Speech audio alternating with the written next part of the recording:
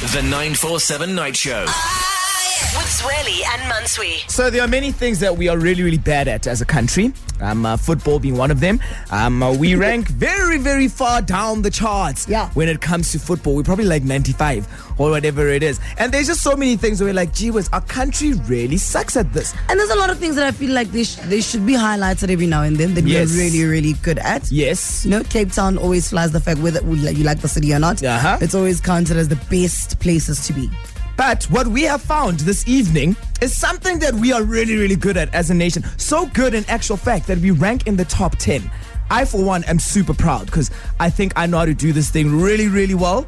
But, my friend, so do you. And that is drinking. Yep, when it comes to the bottle, South Africa is ranked as the 6th largest drinking nation in the world. I don't know if we should be proud of this, but we've had such bad news week after week. Yeah.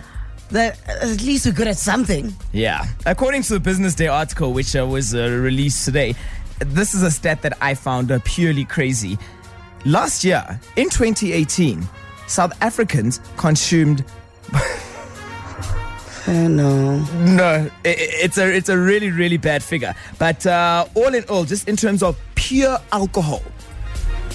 So now that's without dash and, it's the actual alcohol content. Yeah. It's something like 30 liters per person of pure liquor.